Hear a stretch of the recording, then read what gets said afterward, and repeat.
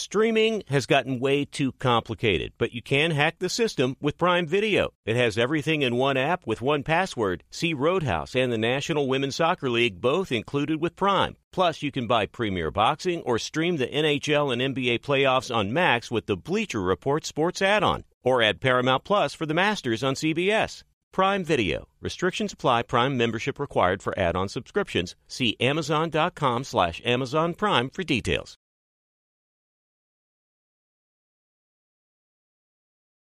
This episode brought to you by 20th Century Studios' Kingdom of the Planet of the Apes. Director Wes Ball breathes new life into the epic franchise. As a ruthless king attempts to build his empire at the expense of the remaining human race, a young ape begins a journey to fight for a future for apes and humans alike. Kingdom of the Planet of the Apes. Enter the kingdom in IMAX, now playing, and theaters everywhere. Get tickets now. Black Buffalo Zero products are intended for adults age 21 and older who are consumers of comparable products. If you're an adult age 21 and older who dips, I want to tell you about Black Buffalo Zero pouches. What are they made of? Pretty simple. Cured edible green leaves, food-grade ingredients. Most importantly, there's no nicotine or tobacco. All proudly made here in the U.S. So if you're 21 and older and want to learn more about Black Buffalo Zero, head over to blackbuffalozero.com to learn more. You can buy their pouch online, shipped directly to most states. Black Buffalo Zero, zero nicotine, zero tobacco, 100% ritual. Thanks for listening to the Herd Podcast. Be sure to catch us live every weekday on Fox Sports Radio at noon to 3 Eastern, 9 a.m. to noon Pacific. Find your local station for the Herd at foxsportsradio.com or stream us live every day on the iHeartRadio app by searching Fox Sports Radio or FSR.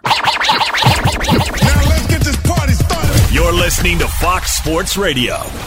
Colin right, Colin wrong on a Monday. Here we go. Where Colin was right. What a year for the Blazing Five. 3-2. We took the Giants to beat Philly, the Bills to beat Miami, and Arizona to cover. Should have won. They missed 2 field goals. Another winning week. 13 of the last 15 weeks, 500 or better. We just had a heck of a year. We really did. Proud of it. Staff, everybody, capped it off the way we should with a win last night. Buffalo on the road, although it was kind of a home game. Where Colin was wrong. Hey, listen, I bailed on Jordan Love in October. Green Bay finished 9-8, made the playoffs. I did not see them as a playoff team. I thought they'd vie with Chicago for 3rd and 4th place. Very, very young team, but Jordan Love's last 10 games, he's been terrific, throwing with confidence. Boy, that receiving crew is something else. Matt LaFleur deserves a ton of credit. He should be in the Coach of the Year candidate group. So I was wrong on the Packers, better than I thought, and congrats. Playoff team, with that kind of offense, they got a puncher's chance against the Cowboys. Where Colin was right. Everybody bailed on the Bills about 7 weeks ago. I did not. After they lost to Philly in overtime, I said they're developing a run game. They always play real defense. Josh Allen's going to be fine. And their O-line's not terrible. Listen, they're a flawed team. Josh Allen has the ability, however, to burrow through and blow through his mistakes. I like this team. I think they end up in the AFC Championship. I have stayed with them through all the moves and turbulence. The Bills are, to me, as fun a watch as the league has. Where Colin was wrong. Well, Sean Payton in Denver, listen, they're better. You can't deny that. The offense is better, but it wasn't as good as I thought. This thing just never worked. They lost yesterday. The offense is ranked 26th. Points, they're 19th. Russell Wilson, it is what it is, but it just was a little ugly from the start. Sean Payton not happy, went public with it. It's a bigger lift than I think everybody thought. It's just a bigger lift, and it didn't work as quickly as I predicted it would. Where Colin was right. The Jets finished in 3rd, and that's exactly where I predicted it. This organization's got an impulsive ownership group, a weak O-line. They've got some nice defensive personnel, but they don't have enough skill. And frankly, Aaron Rodgers is past his prime. I don't think he's good enough to solve all the issues. And he addressed the media about his future and the future of this organization. Anything that doesn't have anything to do with winning needs to be assessed. When you step in the building, there's intentionality with everything that you do. And it's not a half the time thing, it's not a sometimes thing, it's not a most of the time thing, it's an every time thing. If you want to be a winning organization and to put yourself in position to win championships and be competitive, everything that you do matters. And the that has nothing to do with winning needs to get out of the building. Like weekly conspiracy theories? Oh boy. Where Colin was right? Bill Belichick, tone deaf, 2 years, 3 years, we've been on it. Folks, 5 games this year, they didn't score a touchdown. Build him a statue. People get too caught up. It's like we all collected baseball cards as kids, so we all love the past in sports. New England's bad. They're not just a quarterback away. This organization is tone deaf. Where Colin was wrong. Why are the Jags so bad? They unraveled, lost 5 of their last 6. I had them as a potential number 1 seed. I don't have the answers. Sloppy, uneven. I don't know what they are. They've got some talent, but Trevor Lawrence regressed. Is it coaching? Is it him? Is he all in? Usually you can spot the problem. They were 8-3 at one point on the season. 8-3. That's pretty good, right? They lost 5 of their 6 to close it and often look uninspired and unfocused. Where Colin was right? I never really bought into the Miami Dolphins hype. I predicted they'd be a wild card playoff team. I like Mike McDaniel a lot, and I think Tua is more than capable, and Tyreek Hill and Jaden Waddle are spectacularly talented. But I kept calling them the fake Gucci bag and the spray tan of the NFL. You're trying to be something you're not. They fool people with offense. Offense is always glamorous when the weather's good in September and early October. This league is built on toughness, December and January football, and I just never bought into Miami as a Super Bowl contender. I always did with Buffalo. Where Colin was right? I picked the Huskies over Texas and Michigan over Alabama, and that is the natty we have tonight. I think Michigan's a better team. I think they look like a national champion with 15 to 18 NFL players, but Washington is so gifted at quarterback, wide receiver, coach, coordinator, and rush end. They do match up with Michigan. Washington is a team I was lucky enough to see in person against Oregon. That was the throw in that game. But I've watched Michigan all year, and without their coach on the sideline, they were 6-0 this year. And I thought, barring a special teams collapse against Alabama, I thought they were clearly the better team. So I do think they win tonight by about a touchdown, but I can't wait to watch it. Washington, I could not tell you the last game they lost.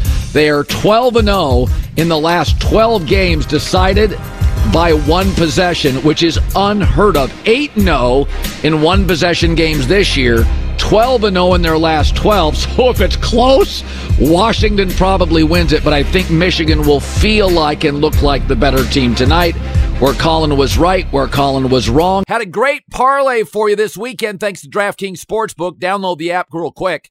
New users, the code is HERD, H-E-R-D, when you download it. Now for my parlay picks of the week via DraftKings Sportsbook. I'm going to take the Chiefs minus 4.5. That's not the best number, but I think the Dolphins are a bit of an injury-plagued mess in 0 degrees at Kansas City. Take the Chiefs. Listen, I don't think the Steelers can beat the Bills. Mike Tomlin, though, is a great underdog coach. Bad, cold, windy weather. I think 10's too many points to give up. I'd take Pittsburgh as the side. And yeah, I'll take the Rams +3 at Detroit. Head coach, quarterback advantages. Lions a bit banged up physically. You want to take the herd parlay, check out DraftKings Sportsbook. Download it quick. New users, the code is HERD, H-E-R-D. Download the app. Takes 90 seconds. New users, code is HERD when you download the app. 21 plus in most eligible states, but age varies by jurisdiction. Eligibility restrictions apply. Gambling problem? Call 1-800-GAMBLER. In New York, call 877-8-HOPE-NY or text HOPE-NY 467-369. See show notes for full details. All right, here we go. The playoff herd hierarchy. Fire away. Herd hierarchy. Time is now. Let's go. The top 10 NFL teams according to Colin. Number 10. You know, I don't know if the Packers are the 10th best team in the playoff, but Jordan Love is 6-2 in his last 8 as a starter with 113 passer rating. Only 2 quarterbacks have more passing yards and passing touchdowns than Love in their first season as a full-time starter, and one of them is Mahomes. Love their young offensive personnel. They're probably not going to go to Dallas and win that game, and their defense is only 22nd, and they always beat the Bears. They're 10-0 under Matt LaFleur against the Bears, all the wins coming by a touchdown or more. But I do love, it's an offensive league, I do love them going to Dallas, house money, tremendous young offensive personnel. Jordan Love playing with confidence. Let's put Green Bay at 10. Number 9. Keep your eye on Houston, folks. Wouldn't want to play them. 8-1 when holding opponents under 20. You know what? C.J. Stroud, only 14 giveaways. Fewest in the entire league with a rookie quarterback. How great is that? Stroud has had 5 games at the end of the season without a turnover. When C.J. Stroud plays clean football with this staff and this defense, don't kid yourself. They have every chance to beat Cleveland. This is a team, no fun to play. Don't beat themselves. Houston at 9. Number 8. Cleveland, I think's better slightly. I mean, they're on their 5th quarterback. Here's what I'll say about Joe Flacco. He's 4-1 as a starter. He hasn't been great. The story is greater than Flacco. He's had a 90 passer rating, 13 TDs, 8 picks. He still throws picks. So his story has been great. But Flacco hasn't been great. C.J. Stroud has been the better quarterback this year. That's why this game, Houston's the dog at home, is a very interesting play. My gut is, though, that Cleveland has that offensive coach. They've got a better roster at this point. Cleveland at 8. Number 7. Rams beat them, though, and the Rams are better. 6-2 when Stafford, Kupp, Nakua, and Kyren Williams play. Average almost 29 points a game. This is an offensive story. Matthew Stafford over the last 6 games is on a heater. I think when I really bought into this team is when they went to Baltimore on the East Coast early game and lost in overtime and outplayed them. Kyren Williams, you know he's 3rd in the NFL in rushing, 5th-round kid out of Notre Dame. Great coach, great quarterback. Everybody offensively right now is healthy, and that's a lot of playoff football, being healthy. Number 6. But Detroit's favored over them. They're not healthy. Tight end Sam Laporta, the rookie, is tremendous. He'll probably not play. Now, they're the 2nd team in league history that has 4+ players, each with 10 touchdowns or more. Gibbs, Montgomery, Laporta, St. Brown. Offensive line, better than the Rams. Great at left tackle. Number 2, according to PFF. Jared Goff, only behind Tua in passing yards. So my guess is the Rams and the Lions, dubious young secondaries. It's going to be a shootout. I think I like Detroit at home, but if Laporta doesn't play, this thing is really up in the air. Number 5. Kansas City. Back-to-back wins, first time since that 6-game winning streak, weeks 2 through 7. Listen, I don't think they're a great team. If you look, they led the NFL in offensive penalty yards this season. They led the NFL in most drop passes. It's not a work of art. They do it with defense. This is the transition year from the first part of the dynasty. They're transitioning, pivoting to the 2nd stage of the dynasty. And it's going to be, because Mahomes makes a lot of money now, a lot of young defensive players they rely on. It should be noted, though, Travis Kelce in the playoffs, 14 playoff games, 16 touchdowns. This is when Travis Kelce really illustrates how great, very Gronk-like, very Kellen Winslow, Gronk, Tony Gonzalez-like, these are the games he separates. Number 4. Cowboys, 11 wins by 20 or more points, most in league history. You know, we bang on Dak Prescott, but he did lead the NFL in completion percentage at 69.5% in touchdown passes, and he really only has one great receiver, CeeDee Lamb. So again, they're not very potent as a run team, but they can win with a lead. They can win from behind because of Dak. I think a home playoff game, they're dangerous. I don't trust them on the road, but Dallas is a really good football team. The NFC is weaker than the AFC. They could certainly win a couple of playoff games. Number 3. Had Buffalo here for a while. 5-1 against playoff teams this year, 6-1 since they removed offensive coordinator Ken Dorsey. They're twitchier than years before on the outside. They have a more established run game. I think their offensive line's playing better. Multiple touchdowns in 15 straight games from Josh Allen. He almost single-handedly won that game against Miami despite his mistakes, despite his flaws. He is a force of nature. I have Buffalo at 3. Number 2. Pretty easy. Final 2, I got San Francisco at 2. Only team in the league to rank in the top 3 in scoring offense and scoring defense. And listen, if Brock Purdy, like Houston, when Brock Purdy plays clean, no turnovers, the Niners are 12-0. Much harder to do that against playoff teams. Number 1. Pretty easy. Baltimore.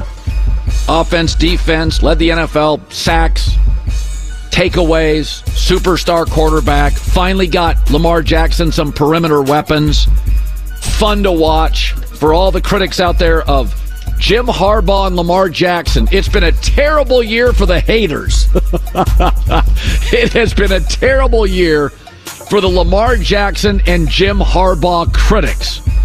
I love watching Baltimore play. Love everything about them. Their toughness, they're physical. You know what? They're a little bit like Michigan. Why would that be? Because you got a Harbaugh coaching them. Be sure to catch live editions of The Herd weekdays at noon Eastern, 9 a.m. Pacific on Fox Sports Radio, FS1, and the iHeartRadio app. Hey, we're Covino and Rich, Fox Sports Radio every day, 5 to 7 p.m. Eastern. But here's the thing. We never have enough time to get to everything we want to get to. And that's why we have a brand new podcast called Overpromised. You see, we're having so much fun in our 2-hour show, we never get to everything. Honestly, because this guy is overpromising things we never have time for. Yeah, you blubber lips. Blaming me. Well, you know what? It's called overpromise. You should be good at it because you've been overpromising women for years. Well, it's a Covino and Rich after show, and we want you to be a part of it.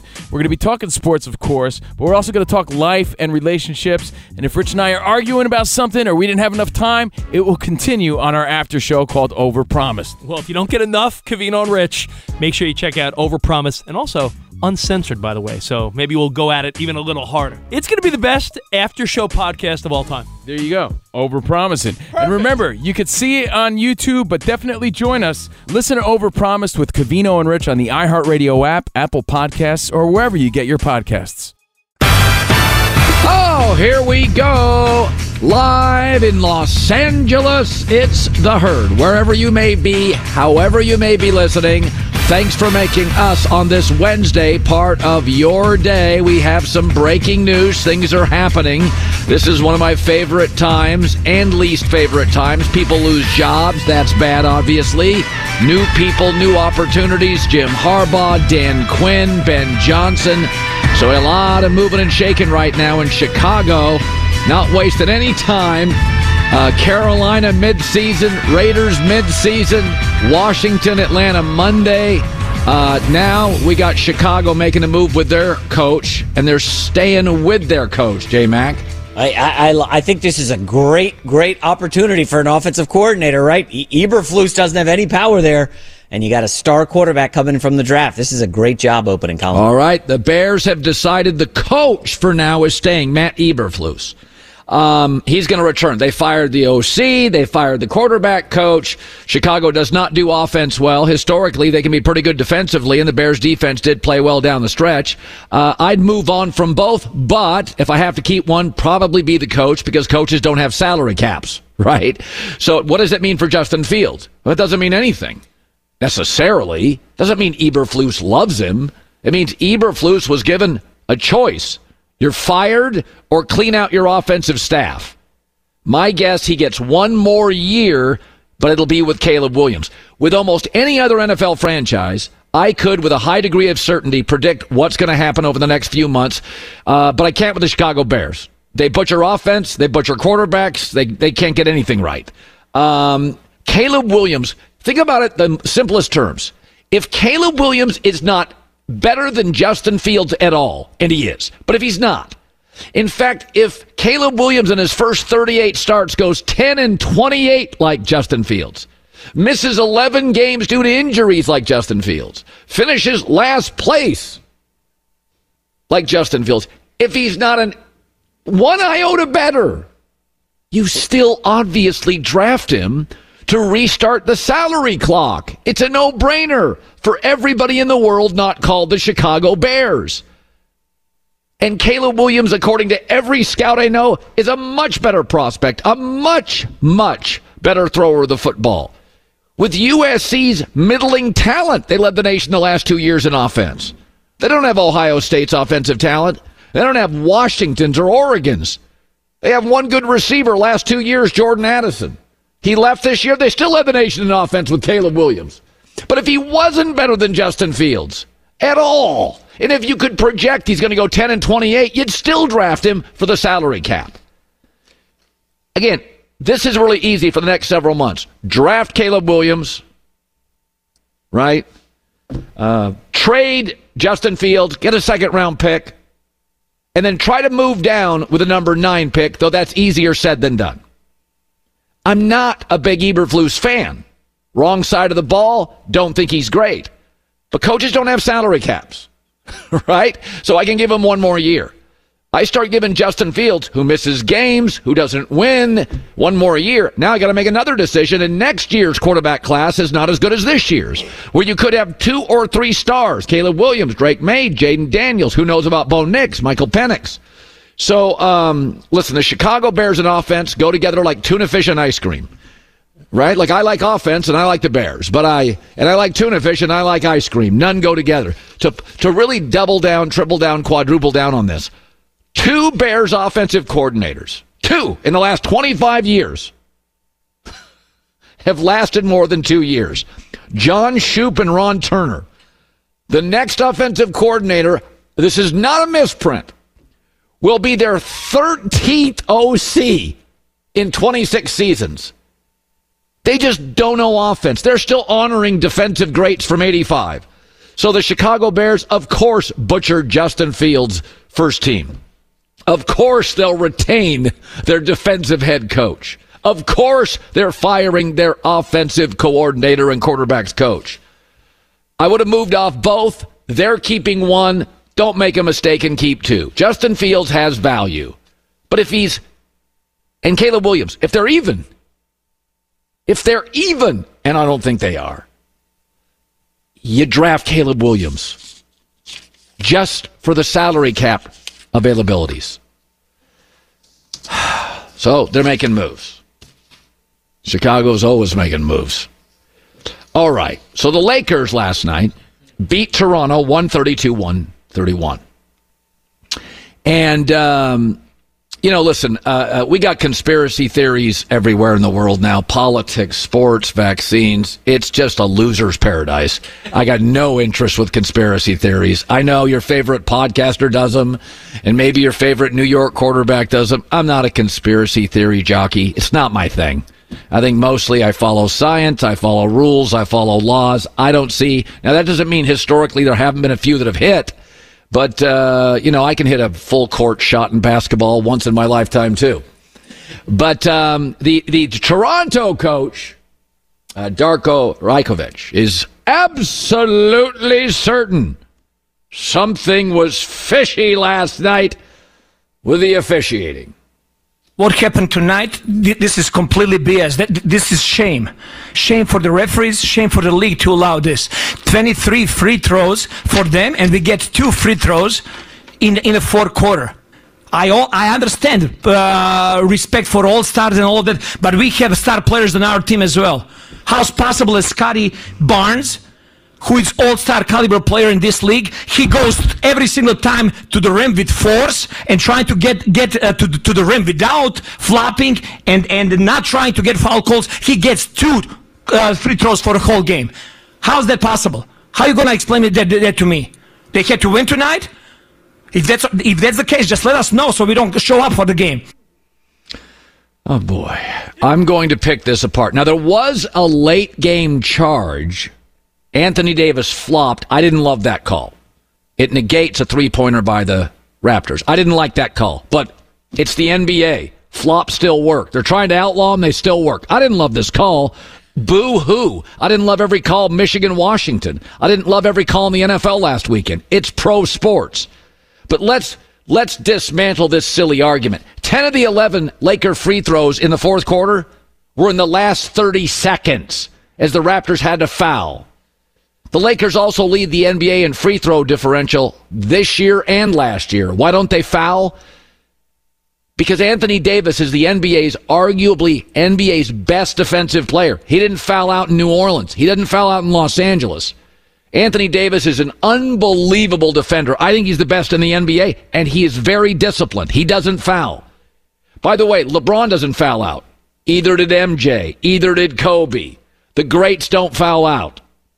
Right? LeBron, when he wants to play defense occasionally, he doesn't commit a lot of fouls. So your two stars don't commit them. Also, Scotty Barnes doesn't draw fouls outside of the top 50. He's not a top 10 player in the NBA. He's a good player. He doesn't draw fouls. Also, what teams draw fouls? Teams that score closer to the rim. The Lakers do not shoot a lot of threes. They don't. Why? Because they don't have a lot of good three-point shooters. So Anthony Davis doesn't foul a lot, Lakers or Pelicans. He's fouled out one time in 6 years. LeBron doesn't foul a lot. Every metric, every data point, every reality is on the Lakers' side. Scotty Barnes doesn't draw a lot of fouls. I didn't like the off-ball charge. That was a bad call. Not bad. It was a go-either-way call. I didn't love it. I didn't love every call. Michigan-Washington, Texas-Washington, Michigan-Bama. That's sports. Not everything's a conspiracy theory. The metrics tell you Scotty Barnes doesn't draw fouls. The Lakers don't foul. The Lakers don't shoot threes because they don't have good three-point shooters, so they score closer to the rim, meaning the Lakers get to the free throw line a lot. The more you shoot threes, generally, the fewer free throw attempts you get. I thought it was wildly entertaining after the game. I mean, if he's going to get fined like through the roof, and should, but this is what you get now. Well, the president said if you take the vaccine, you can't get COVID. That was a mistake by the president. He didn't know, like a lot of people didn't know. You can take the vaccine and you can get COVID. It does, however, help you in most cases, especially if you were overweight or older. So you can pick little parts of things and say, it's a conspiracy. People make mistakes. Presidents make them, doctors make them, officials make them, teams make them, GMs make them. We all make mistakes. Doesn't mean there's some vast conspiracy theory. The Lakers have the best foul differential in the league. Well, that's because they don't shoot threes. And they score close to the rim. And they do some bully ball. They're a big, powerful team. A lot of bully ball. And they don't shoot threes. Well, Scotty Barnes doesn't draw fouls. He's outside of the top 50. Well, LeBron never gets called for a foul. How many times did MJ foul out? Wilt. Kareem. Kobe. LeBron. Steph. They don't. Stars get the whistle. Just because a referee makes a mistake or it's a call that doesn't go your way, and I didn't like it. I don't like the flopping stuff. I've always understood flopping. D. Wade was great. There's an art to it. I don't think it makes you less of a man, less alpha. I think there's an art to basketball. Of all the sports, it's got the most artistic flair. It's an open canvas. Every player's jumper looks different. Every player has their own stylistic, aesthetic, its optics. Basketball is very unique. Football, there's one way to tackle. Most quarterbacks throw the same way, same mechanics. But one bad call doesn't mean the league is favoring the Lakers. The league has always leaned into the stars. Kevin Durant doesn't foul out. LeBron doesn't. Michael didn't. Kobe didn't. Wilt didn't. Jabbar didn't. Russell didn't. That's just the way it is. You let the stars get the whistle. So there you go. The Bears are doing Bears things, and when people lose to the Lakers, they're doing coach things, blaming the NBA. And you don't have to love the NBA, but when's the last time you watched a game and thought it was perfectly officiated? College football, college basketball, which you watch a lot of, NBA, NFL. Last game you watched that you thought was perfectly officiated. And 10 of the 11 free throws the Lakers had in the fourth were all in the last 30 seconds when the Raptors had to foul to get back into it. First of all, props to this guy, who I'm not familiar with the Raptors coach. I'm not familiar with him, but that was an epic rant. And Colin, 23 free throw attempts to 2. Listen, if it were 28-8 or 23-8, something a little closer.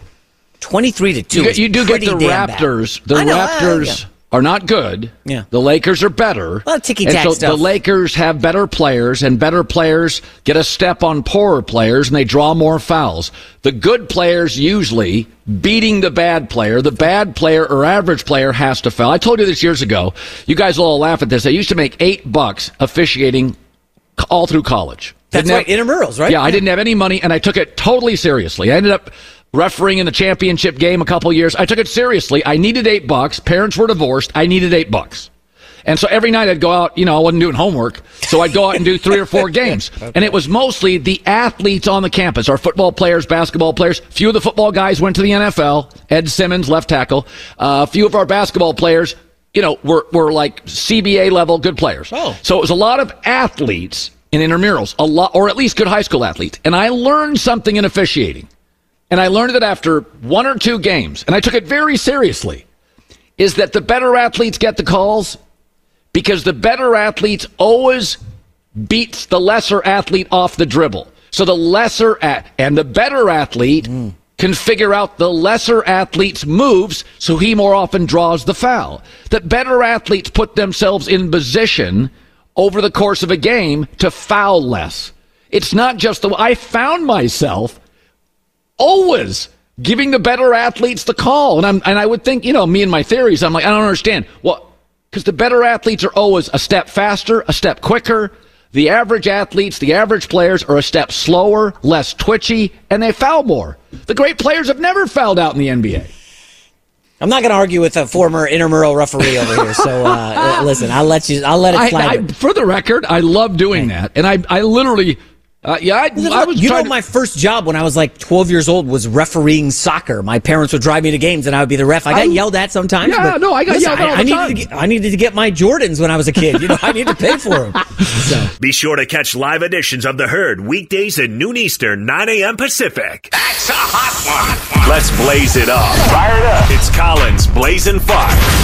Browns at Texans. I'm going to take the Texans plus 2.5 straight up to upset Cleveland. C.J. Stroud did not play earlier when these two teams met. Their offense just doesn't make any mistakes. 14 giveaways is the fewest in the NFL, and C.J. Stroud throwing the ball downfield, forget for a rookie. 9 touchdowns, no picks, and 123 passer rating. It's like the Matrix. This kid is off the charts throwing the ball down the field, and Cleveland's defense, weirdly, is bad on the road. I don't know why, but they allow 29.5 points a game on the road. They're a different defense, and Joe Flacco, love him, but he's got 8 picks in 5 starts. He's a better story than a quarterback. January Joe meets his match. I'll take the kid. 28-27, take the points in Houston to win. Dolphins at Chiefs. Initially, I like Kansas City, but the number's gone up to 4.5, and I don't know how many points anybody's going to score, so I'm going to take Miami plus 4.5. I think it's a 16-13 feeling game.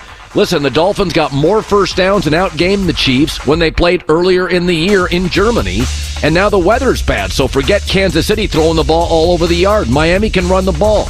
Number 6 rushing offense. And the Chiefs this season, Mahomes has a losing record since week 8. Over the last 10 games, they're averaging 19 points.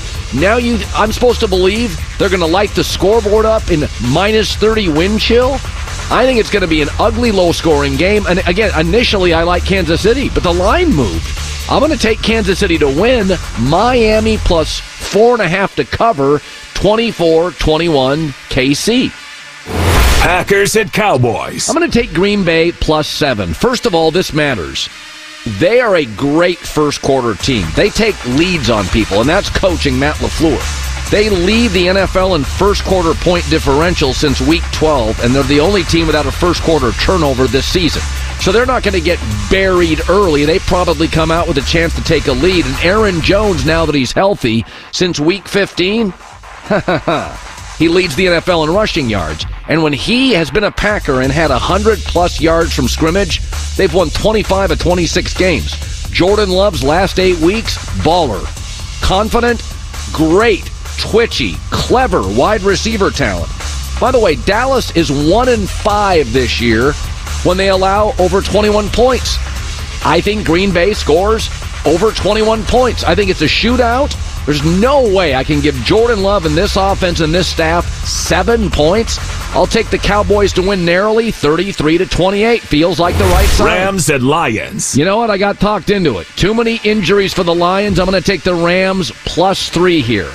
They're 7-2 since 2018 in the playoffs. Only the Chiefs have a better winning percentage. McVay in big games is excellent. They've won 7 of 8 games since the bye, and their only loss was the red-hot Ravens in overtime. Rams are a good football team, and Matt Stafford's on an absolute heater since Week 12. The Lions have the least amount of playoff experience of any playoff team, 17 games. They've lost their last 3 games against playoff teams, Ravens, Packers, and Cowboys, and their pass defense is awful. Sam Laporta, great young tight end, probably doesn't play. That, to me, feels big. Coach quarterback advantage, Rams plus the points, upset Detroit, slight upset 28-27. Eagles and Buccaneers. Lines moved. I don't love it as much as I did earlier. I'll take Philly -3 to win by about 4. Listen, they beat the Bucs the last time they played, and they ran all over them, and A.J. Brown had 9 catches. It was a big matchup issue. Best offensive line in football is Philadelphia, and I think they lean on Jalen Hurts. PFF has this as the best O-line in football. I think that matters in playoff games. Bucs can't run the football at all. Worst rushing offense in the NFL. As J-Mac had pointed out, they've beaten some bad teams down the stretch. So, they won the division, but it's not been pretty. Baker Mayfield is 1-5 versus playoff teams this year, and he's not 100%. I'm going to take Philadelphia 28-24. I don't think Tampa's a huge home field advantage. So there you go. I'm taking points. The dogs are barking this weekend. I'm going to take the Texans plus points, the Dolphins, the Packers, and the Rams plus points. And I think Philadelphia beats a Tampa team. They're a nice story. And good. I'm happy for Baker. He's done well for himself, won a division. Can he win a playoff game in the AFC and the NFC? Certainly possible. Because right now the Eagles are completely reeling. Anything, J-Mac, that jumps out to you quickly? Everything I don't like. 4 road teams. Wow. Oh, my gosh. This is going to be a fun weekend with these picks, Colin. Big sweats coming for you. Albert Breer joining us live, Monday Morning Quarterback.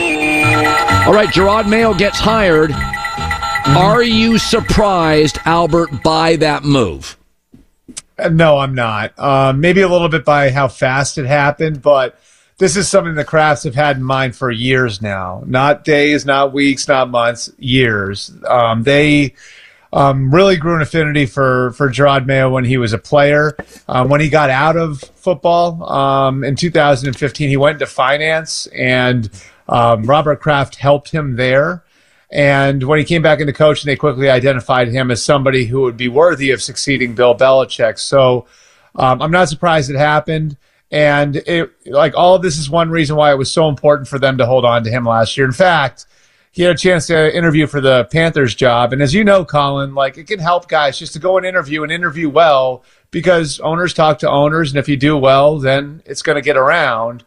And to keep him off the market, they revised his deal. And the provision that he'd become the next head coach was part of that deal that was signed a year ago. And now, obviously, that's come to pass. So not a great year, obviously, in 2023 for the franchise. But, again, this belief that the Crafts have in Jerod Mayo has nothing to do with a single year. It's something that's been built up over the last 15 years. What's the market for Bill Belichick, in your opinion, Albert? I think there's a lot of curiosity. I think there are some teams that still have coaches in place that would like to sniff around a little bit. Ultimately, I don't think Bill is guessing on what's going to be out there for him. And I think the opportunity in Atlanta is probably the best one right now, as it stands right now. There's an owner, obviously, there who's been in place for a long time, and a guy in Arthur Blank who hasn't really hired a sure thing before. He's hired 5 coaches. 4 of them were assistants: Jim Mora, Mike Smith, Dan Quinn, and Arthur Smith. And then he hired a college coach in Bobby Petrino. So he hasn't taken this sort of big swing ever before. He's 81 years old. He's got a roster that's ready to win right now. And he can offer Bill a chance to remake the organization in his own image. And I think Bill, for his part, would bring an all-star staff with him. I think he'd bring a lot of former head coaches, maybe guys like Josh McDaniels, Bill O'Brien, Matt Patricia, Joe Judge. to try to take another swing at a championship, and of course Don Shula's record. And I also think that Bill would rather stay east than go west, where most of his life has been. Sure. And so I think everything lines up for him to be the next coach of the Falcons. But again, there are some teams that have coaches in place now that I think could be factors in the coming days. Pete Carroll leaves Seattle. I don't know if it's shocking. They underachieved. The defense has been bad for 5 years. Total defense, worst in the league, and he's a defensive coach. You talk to players. You talk to people inside the building. What was the vibe on Pete? The players still like him. I think there's still a positive atmosphere there. I mean, you've been there, Colin. It's a really unique environment that Pete's been able to build. Both at USC and with the Seahawks. I just think this for the owner was time. And 2 years ago, she really considered moving on from Pete Carroll and turning the page. And that, of course, was when they moved on from Russell Wilson. And she stuck with it. Then they made the playoffs last year. But I always feel like when an owner opens the door for something like this, it's never fully shut again.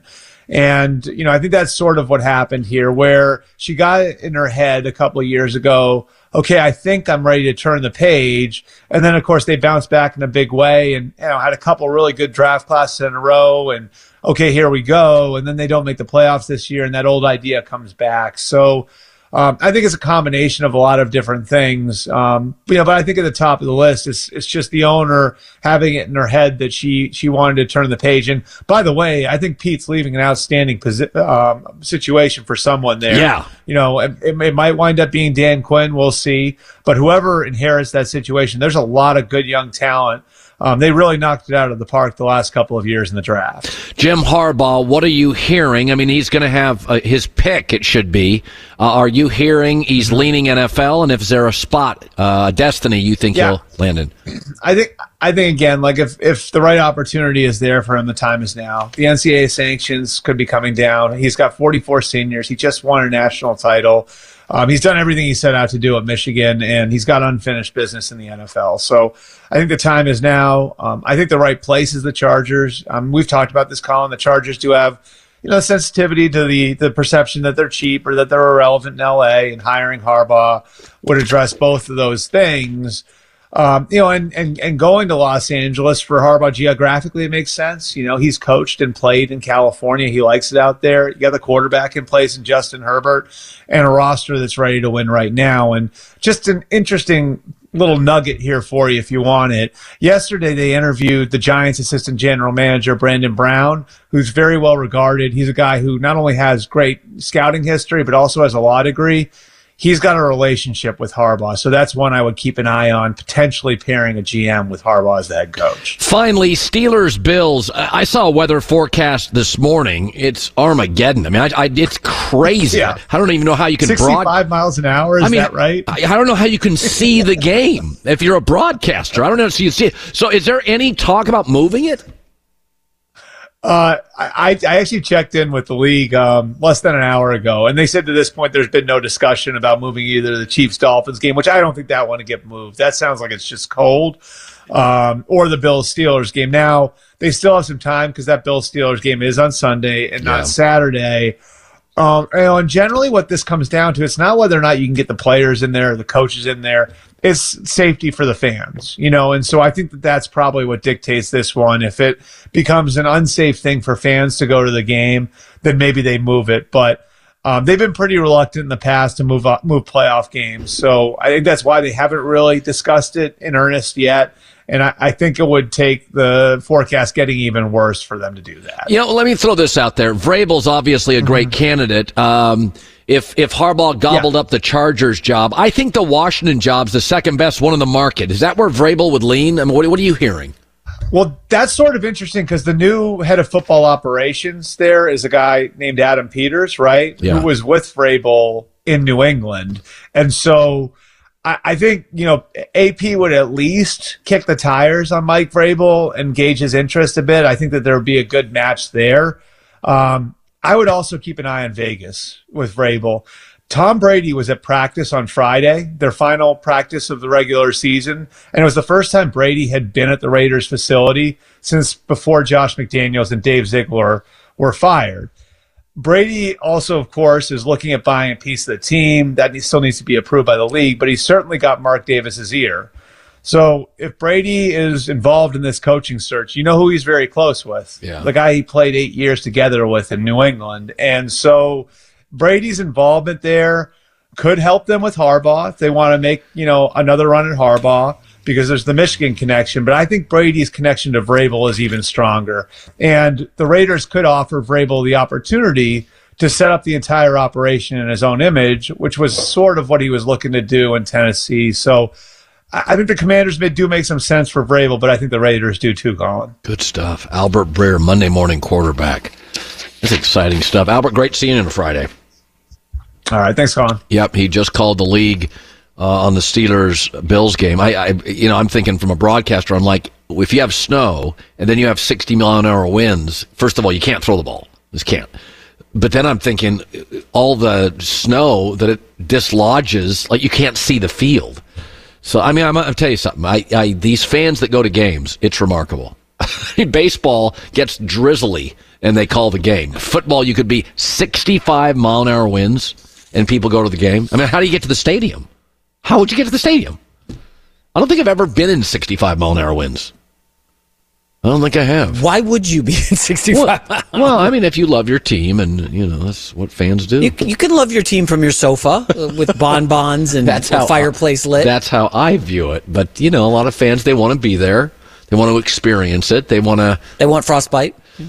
Yeah, I mean, I don't know. It's 65-mile-an-hour wind. So I like to ski, right? And so occasionally I'll always look. I don't mind skiing in cold weather. Wind is the to me is the stop sign. Like if I see wind, it's 65 miles an hour. They close a mountain because the ski lift is so a mountain's closing. But try to throw a football around. I mean, I don't even know how you play a game in 65-mile-an-hour winds. My wife used to have to work in some HR. She used to go to Buffalo. She said the nicest people in the world, great place.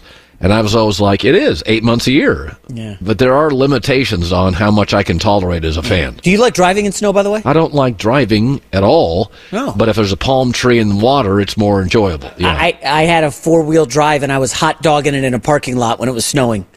And it did not go well. Skidded into a lamppost. Totaled the car. Yeah, I thought I could drive in the snow. I mean, I was like 24 years old. I was an idiot. Listen, I've seen pictures of you when you were like 20. You had a lot of stuff to get through. What do you mean? I was enjoying life, bro. Come on. I was 20. You were a little rambunctious. Are there any photos of you at 20? No, just in a suit, being a professional. Yeah. Even at 8, 9. Yeah. Hi, let's talk about Pro Plan Sport. Pro Plan Sport is advanced nutrition made to fuel strength and stamina in active dogs like yours. So wherever your next journey together takes you, start it off right with the high-performance fuel your dog needs to keep pushing you every step of the way. Pro Plan Sport. Learn more at ProPlansport.com. The Nikki Glazer Podcast. Her roast of Tom Brady stole the show. Now she's talking about it on the latest episode of the Nikki Glazer Podcast. I said, tell Tom Brady that I'm the Tom Brady of roasting. Lots of people roasted the GOAT, but only Nikki is still being talked about. Every time I refresh my DMs, it's 14 blue check marks of people I didn't even know who knew me are writing like paragraphs to me. Hear that in all episodes of the Nikki Glazer Podcast on America's #1 podcast network, iHeart. Open your free iHeart app and search the Nikki Glazer Podcast to start listening. It's Freddie Prinze Jr. and Jeff Dye back in the ring. Wrestling with Freddie makes its triumphant return for an electrifying 4th season. Hey, Jeff, are you ready to rumble our way into an all-new season of Wrestling with Freddie? You better believe I have. I've been practicing my body slams, and I'm jacked. All right, don't go injuring yourself now. We'll be highlighting the best stories and matches of the week in wrestling from AEW, WWE, and have one-on-one talks with the best talents in the world of pro wrestling. Listen to Wrestling with Freddie on the iHeartRadio app, Apple Podcasts, or wherever you get your podcasts.